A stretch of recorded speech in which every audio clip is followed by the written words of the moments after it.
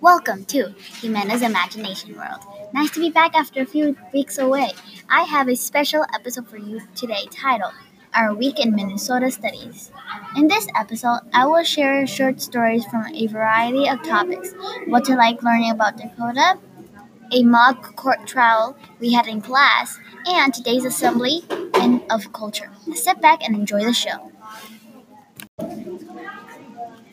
We've been learning about the Dakota people, their culture and language. I'm just getting used to saying these words, so I may not say them correctly.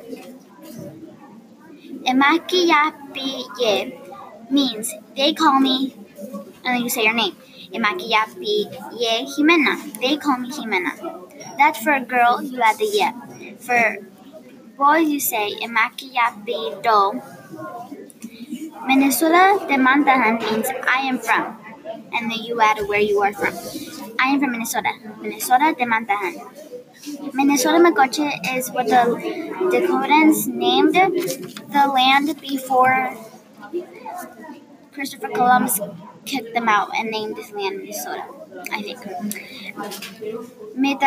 Metakwe Owasi means we are all related to one each other. The Dakotans owned this land because they were the first one here. It would be difficult for the Dakotans to find food if their land is taken away. It is really fun to learn their new language because the words have special meanings. This morning, in today's assembly of culture, many kids went up and talked about their culture. And I am here to talk about my culture. I am from Minnesota, but my mom and dad are both from Mexico.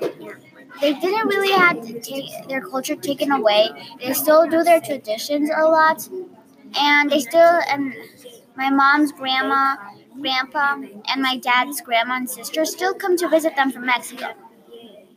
I only have one family of cousins that live in Minnesota.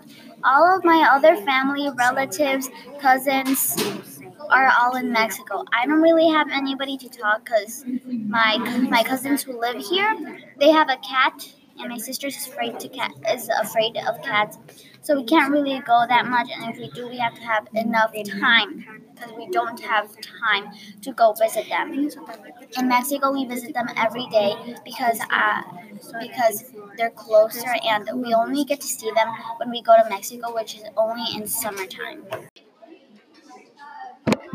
In class, we did a court case about the broken window. I remember that I was sitting alone in a corner with a puppet, and I was close by the judges. There were 4 judges. I played the role of bailiff. I felt really good about this experience because it teaches us about life and responsibilities that we have. Thank you for listening to Jimena's Imagination World. Make sure to tune in next time. Thank you.